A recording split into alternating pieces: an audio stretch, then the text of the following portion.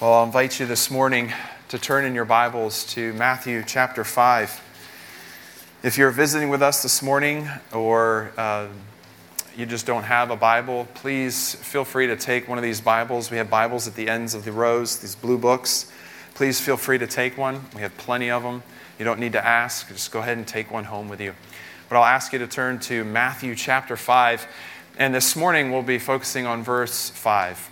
We're going through this series through the Beatitudes, calling it the good life. The good life. Blessed are you is how all of these Beatitudes start. And today we find another Beatitude. Blessed are the meek. And so we're going to look and we're going to find out why.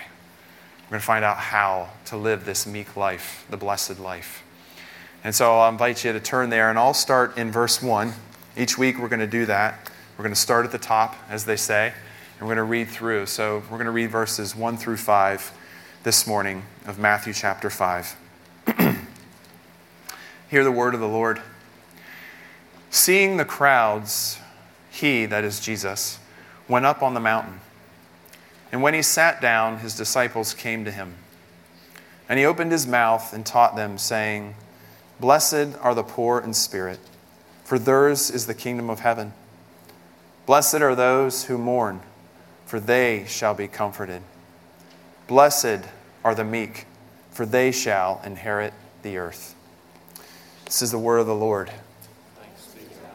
Pray along with me.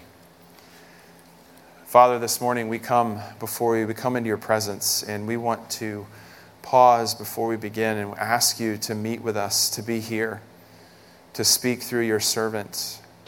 Father, to open up our hearts and our minds, and to take this truth of blessed are the meek, for they shall inherit the earth, and to help us to understand it, help us to grab a hold of it, and to apply it to our lives, and to live this way for you and for your glory. Do that work in us, I pray. In your name, amen. Blessed are the meek. That's not quite the slogan you would see that a lot of people would use in their life, or nor would you probably see in much of advertising. It's probably not the first character quality that you and I would present if we were in a job interview. Wouldn't say, I'm meek, and sell that. Probably if we were going to rewrite the Beatitude, we'd probably say, Blessed are the powerful, for people defer to them. Our world, the world that we live in today, it prizes individuality, individual power. It celebrates it. It exalts it. I came across this Amy Cuddy, who's a social psychologist. In 2012, she did this TED Talk on power postures. Think Wonder Woman, for example, okay? Power postures. She did this talk in 2012, and Forbes picked up the story earlier this year in April. And this is what they said. They said, in 2012, power posing was all the rage. Job candidates, public speakers, and athletes were finding a few minutes alone to adopt Wonder Woman-like expansive body postures, hoping to boost their feelings of power. Amy Cuddy's TED Talk on the benefits of power posing garnered over 46 million views and has become the second most popular TED Talk to date. Now, what they did in this was they took those who did these power postures and they compared them to those who did these meek postures. This is how they defined it. And they looked at the hormone levels, the cortisol levels, which are like your stress hormone. And they noticed that there was a difference. But aside from that, what's amazing about this is, did you hear that number? 46 million? Second most popular TED Talk to date? What does that say about us? What does that say about us as a people? Why are so many people interested? And I'm sure the thoughts are popping in your head right now was because we want to present in such a way that we look confident, that we look powerful, even if we don't feel it. Actually, in her TED Talk, that was one of the things she said. She said, I don't want you to fake it until you feel it. I want you to fake it until you become it. Fake it until you become it. Now, is wanting to feel strong and confident wrong? No, not at all. Is it wrong to want to present yourself in such a way that you are taken seriously? and that you kind of command respect. No, not at all. Not at all. But how we do that, how we go about it, and what we think it means to present ourselves as powerful, well, that's another thing. And that's something that Jesus has to say to us this morning in Matthew 5:5, where he says, "Blessed are the meek, for they will inherit the earth." Meekness is not a celebrated attribute. We don't lead with it, do we? Usually, some of us probably feel bad because you equate it with humility, which is right. But you say, I don't want to say I'm the most humble person. I mean, can you imagine being in a job interview, right? And saying, so what's one of your great qualities? I'm very humble. I take great pride in it. You can just see the smiles on the faces, that we wouldn't lead this way. But some look at that word and they don't use it because they think of it as, it's weakness. It's cowardice. It's inability. And so there's a big misconception going on here with our understanding of meek. And Jesus rightly puts it in its place. And he tells us that even more, that the meek will inherit the earth. So if there is a misconception of meek, so then what does it mean? What is meekness about? How do we understand this? Well, if you were to look up the definition itself, specifically if you looked up the Greek word praus, which means meek, it speaks of being mild, being humble, being gentle. It has these different aspects to it that we're going to unpack here. But that's kind of its basic definition.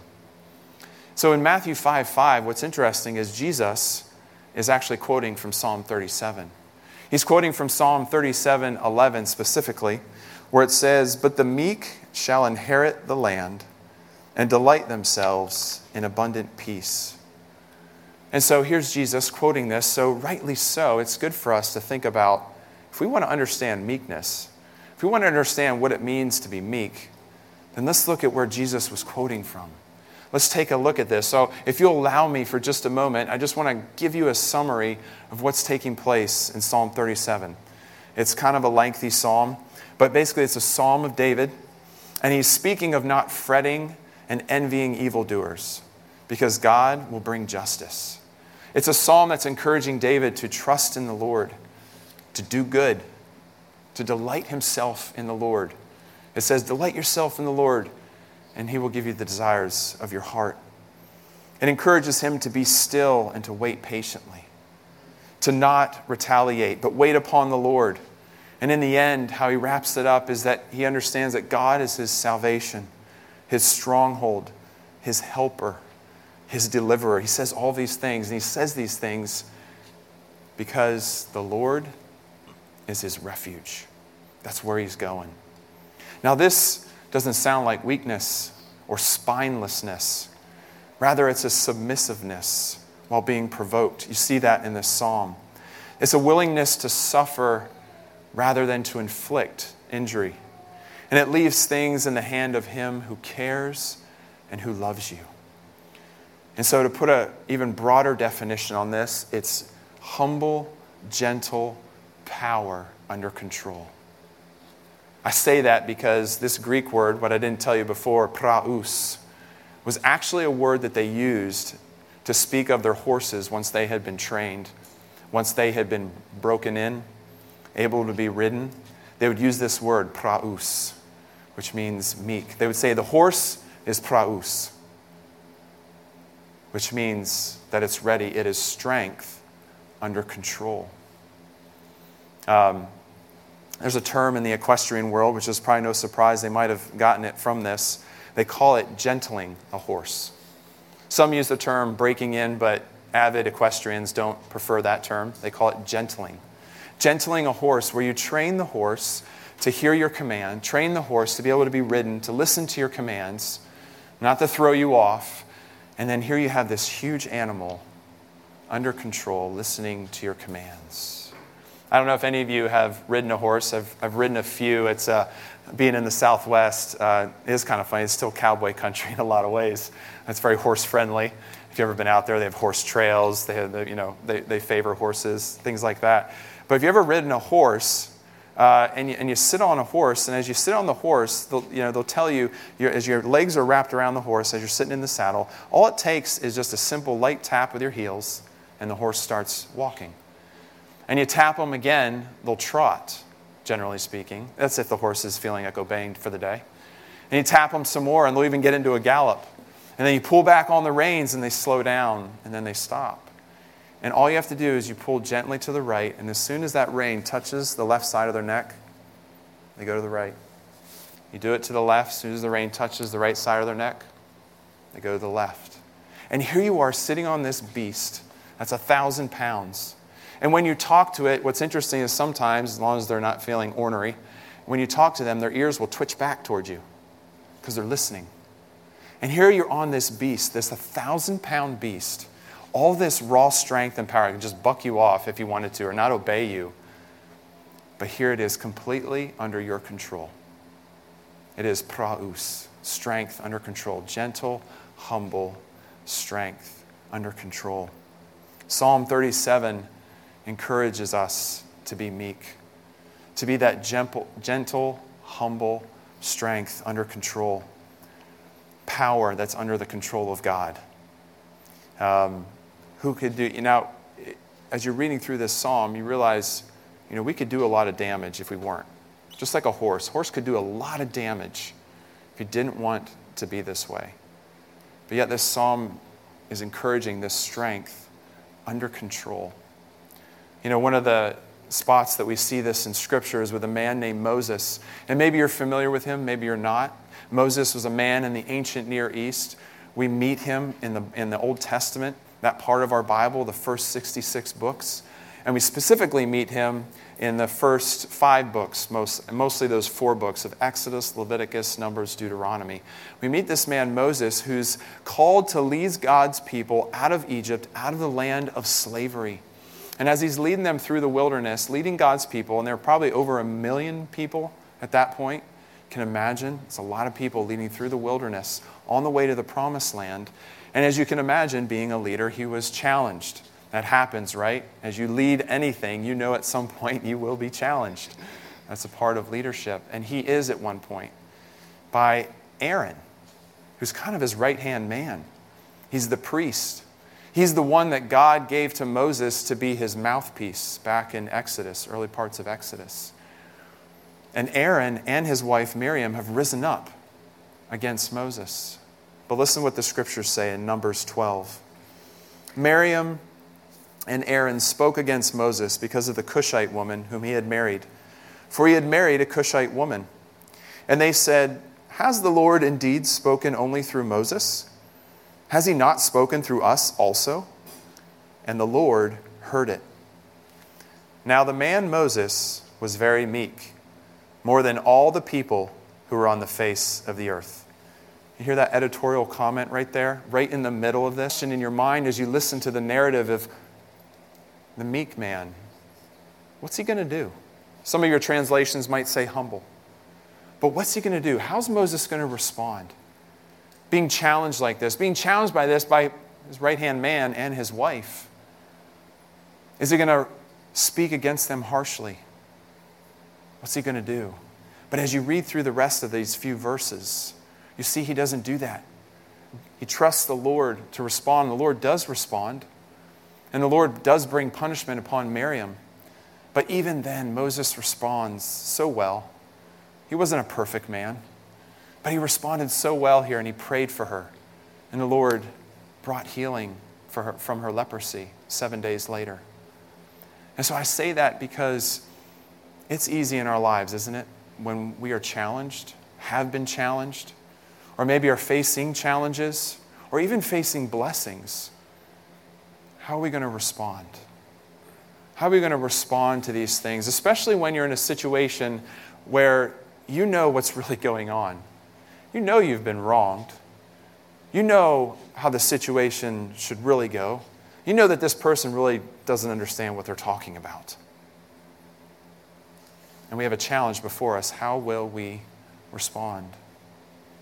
I was reminded of this week. This is one of those moments where you go, ouch.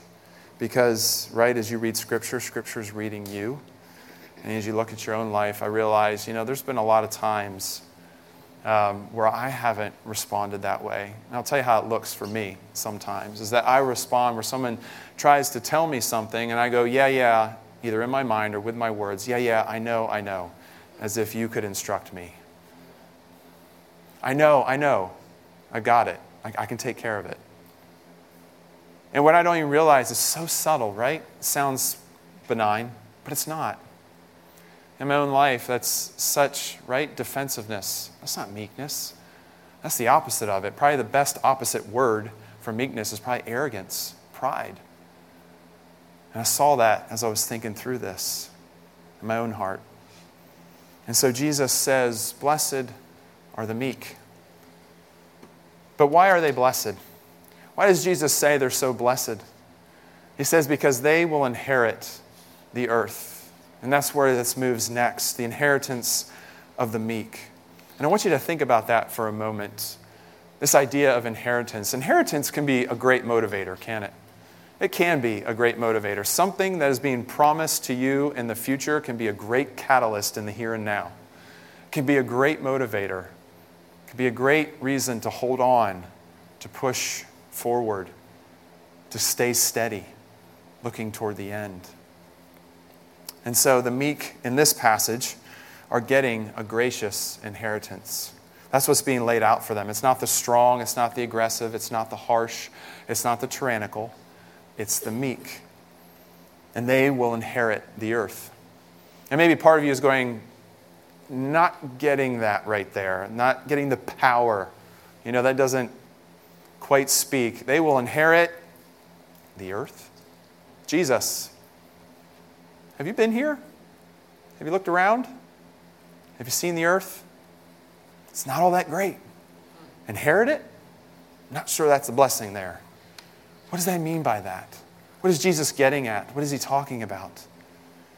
Well, in order to understand this, like I said before, you got to go back to Psalm 37. You got to go into the Old Testament and understand this idea of inheritance. And I know for some of you, you know this, but that inheritance often relates to entrance into the promised land. We see this from Moses in Deuteronomy 4, verse 1, and in chapter 16, verse 20, as well as in the prophets like Isaiah 57, 13. And so it relates to them coming into this land, the promised land. It did, but it was a sign of the reality that we will one day have in full, a new heavens and a new earth. This is also picked up in the prophets in Isaiah 66, 22. As well as in the New Testament, Revelation 21.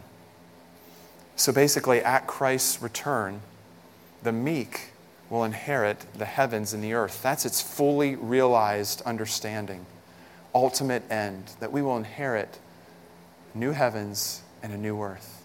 Listen to these words. Let these words wash over you from Revelation 21, verses 1 through 5. Then I saw a new heaven and a new earth. For the first heaven and the first earth had passed away, and the sea was no more. And I saw the holy city, New Jerusalem, coming down out of heaven from God, prepared as a bride adorned for her husband. And I heard a loud voice from the throne saying, Behold, the dwelling place of God is with man. He will dwell with them, and they will be his people. And God himself will be with them as their God. He will wipe away every tear from their eyes, and death shall be no more. Neither shall there be mourning, nor crying, nor pain any more, for the former things have passed away. And he who was seated on the throne said, Behold, I am making all things new. He said, Write this down, for these words are trustworthy and true. What a promise of future fulfillment. But I want you to know something. It isn't just something that's locked up that maybe we'll get in the future. It is something in the future that we will have, that will one day be fully realized, that we will see. But yet, we even have this now. We have this now, as Paul says in Ephesians 2, that we are seated now in the heavenly realms. And even in 2 Corinthians 6, 8 through 10, where Paul was trying to commend himself to the Corinthian people. And he's saying this. Listen to his words. He says, we are treated as impostors and yet are true, as unknown and yet well known, as dying and behold, we live, as punished and yet not killed, as sorrowful yet always rejoicing, as poor yet making many rich. And listen to this, as having nothing yet possessing everything. Just that little phrase, having nothing yet possessing everything. Paul understood, as we have Christ and all the blessings that go with that, we have eternity with him waiting for us, that beautiful inheritance. And this is something that is by his grace. This is something that we do not earn, that is promised to his people, that we have laying up for us in heaven, and that we will one day be with him, enjoying that. Some of you may know this story. In 1952, there was a woman named Florence Chadwick. She was a swimmer. And one of the things she wanted to do was swim from Catalina Island to the California coast. And if some of you know that, you know that can be a pretty treacherous, even if you're in a boat. There's a lot of potential for fog, things like that. Well, it's 26 miles to swim that. And so she prepared, she trained, and she dropped in the water and started to go. She had boats around her to kind of protect her from sharks and to protect her if she got tired. And as she swam, sure enough, fog moved in. And if you've ever experienced this, it's a really, really thick fog there in California. It still happens now. This fog rolled in, and as she swam, she was getting tired. And her mom was on one of the boats, and her mom was encouraging her, you can do it, you can do it. And she's like, I don't think I can do it. And her mom kept encouraging her, you can do it. But finally she said, take me out. I'm done. I can't go anymore. And so she gets into the boat, and it's only then that she realizes she was a mile. She had a mile left to go. And this is what she said in the interview. She said, all I could see was the fog. I think if I could have seen the shore, I would have made it. I think if I could have seen the shore, I would have made it. But this is not where the story ends. 2 months later, she drops in the water again, saying, I'm going to do this. And so she drops in the water, and sure enough, kid you not, the same fog rolls in. But this time, she made it. And so they were asking her, how did you make it? And this is what she said. She said, she kept a mental image of the shoreline in view. A mental image of the shoreline in view, even though she could not see it. Isn't that beautiful? Through God's Word, through the Holy Spirit, we have a mental image of that reality that is waiting for us in full. That wonderful inheritance. And the reason why that can be so powerful is that even as we go through difficulties, as we go through those choppy waters, the fog, with that mental image in view, it can be such a great encouragement and catalyst to keep going, keep swimming, keep swimming. And so we can say with Paul, as he said in 2 Corinthians 4, for this light momentary affliction is preparing for us an eternal weight of glory beyond all comparison, as we look not to the things that are seen, but to the things that are unseen. For the things that are seen are transient, but the things that are unseen are eternal. This place is not all there is. It will be redeemed. There will be a new heavens and a new earth, and that can help us as we face difficulties, whether we are challenged by someone or we are facing challenges in our life, that we can look and that we can live in meekness, looking toward that reward that we will have one day. Blessed are the meek, for they shall inherit the earth. You know, there's an interesting passage to go back to Revelation. It's in Revelation chapter 5, and if you have read through Revelation, maybe sometimes you're wondering, how do I make sense of this book? Well, kind of just to give you a brief overview of the book of Revelation is that it is apocalyptic literature, it is prophecy, it is also a letter. All those three genres mixed in. And as you go through this book, you see these different recapitulations of the end, kind of like different vantage points of the end, with each time giving you more detail. And so in Revelation chapter 5, we come to this part where there's this scroll, and there's this weeping because no one can open this scroll. No one can open it. And this scroll stands for God's plan of salvation to save his people. But there's no one to open it. And there's weeping in heaven until, let me read to you verse 5. And one of the elders said to me, "Weep no more. Behold, the Lion of the tribe of Judah, the Root of David, has conquered, so that he can open the scroll and its 7 seals." A lion, a conquering lion. But then wait, continue on here, verses 6 through 10.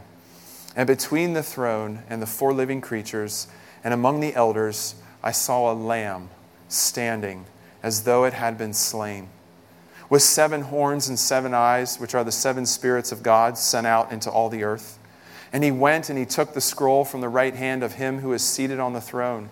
And when he had taken the scroll, the 4 living creatures and the 24 elders fell down before the Lamb, each holding a harp and golden bowls full of incense, which are the prayers of the saints. And they sang a new song, saying, "Worthy are you to take the scroll and to open its seals. For you were slain, and by your blood you ransomed people for God from every tribe and language and people and nation. And you have made them a kingdom and priests to our God, and they shall reign on the earth." There it is. That language, they shall reign on the earth. And you have this side by side, you have this conquering lion, but then you have this slain lamb. Imagine that picture. Jesus, that humble, gentle, power under control.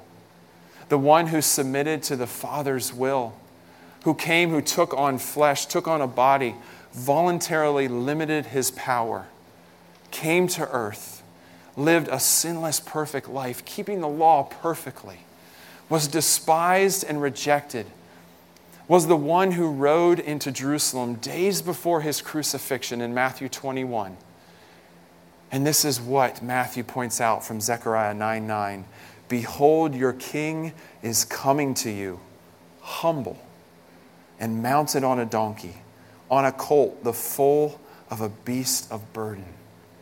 There's that meekness. Yet, it was this meek Christ, was it not, who overturned the table of the money changers in righteous anger, who was the one who went to the cross, died, was buried, rose again on the 3rd day, went through that suffering, ascended into heaven, and is now seated at the right hand of God the Father Almighty. And it is this gentle, humble, power under control that conquered. And because he conquered, we too have life in him. He maintained his meekness all the way through, and he conquered. And it is a beautiful picture of that humble, of that mild, of that gentleness, of that power under control. Jesus is our meekness. If you have put your faith and trust in the Lord Jesus Christ this morning, your sins have been forgiven, and you are covered, and you've been wrapped in the righteousness of Christ. And you have been broken from sin, broken from that slavery to sin, and you have the ability to be meek, to live in meekness, to live with that humble, with that gentle power under control of your Lord and Savior. And so I want to encourage you this morning to look to Christ, look to Jesus. I'm not holding out to you this morning saying, just go and be meek. Moralism. As if you just go and be meek and you're good. That's not it. It's only through Jesus Christ that you can truly be meek and look to him to have the empowering grace to grow in that meekness so that you are meek for God and to one another. that we live out that humble, gentle power under control. Blessed are the meek, for they shall inherit the earth. Let's pray. Father, we come before you. And Father, we want to be your humble, gentle people under your power and control. Father, we want to live those kind of lives amidst the challenges that we face, amidst the provocations. And Father, help us to be meek. Help us to live in this way and to shine forth and to be a shining light for you. Help us to take this in. Help us to think about ways in which we have not been meek. Will you forgive us? And will you help us to live for you and for your glory? And we ask all this in your name. Amen.